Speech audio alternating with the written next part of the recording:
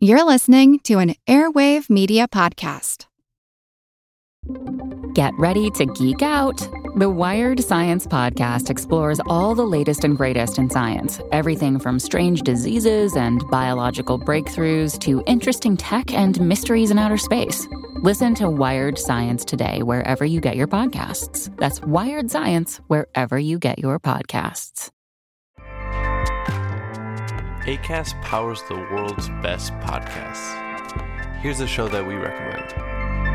Hello, I am Julie Merica, the host of the daily Make Your Damn Bed podcast. Each bite-sized episode is less than 10 minutes long, so you can pair it with a good habit if you want, like flossing or making your damn bed, or you can just tune in whenever it feels right and you need a little jump start. We are all consuming a ton of content every single day, so why not start your mornings off with something a little more optimistic, realistic, and approachable. I am sure to include a lot of actionable tips and tricks to make starting your day and life in general just a bit easier and more enjoyable. The goal is to help you get out of bed so you can start making it. So check out Make Your Damn Bed podcast today, wherever you listen to podcasts, or visit www.makeyourdamnbedpodcast.com.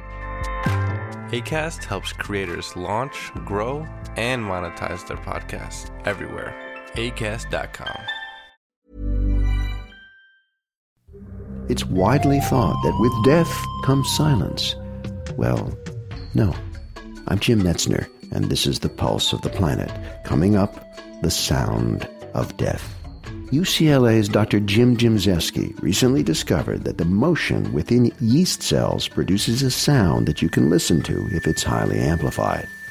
Now, after performing various tests on these living cells, raising their temperature to see if the pitch of their voices changed, Gimzeski decided that it was time for more extreme measures. The last experiment we did was we killed the cell. Sounds cruel, but we killed it in a very specific way. So we treated it with a drug which essentially switches off the fuel that drives the cell.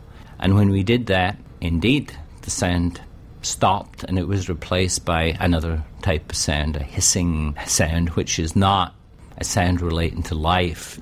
It's the sound of death, if you like.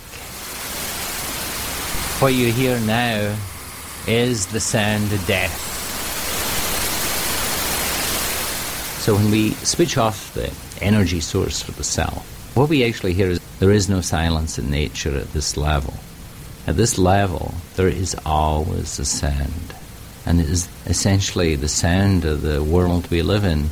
It is just the motion of molecules. The vibrations are random.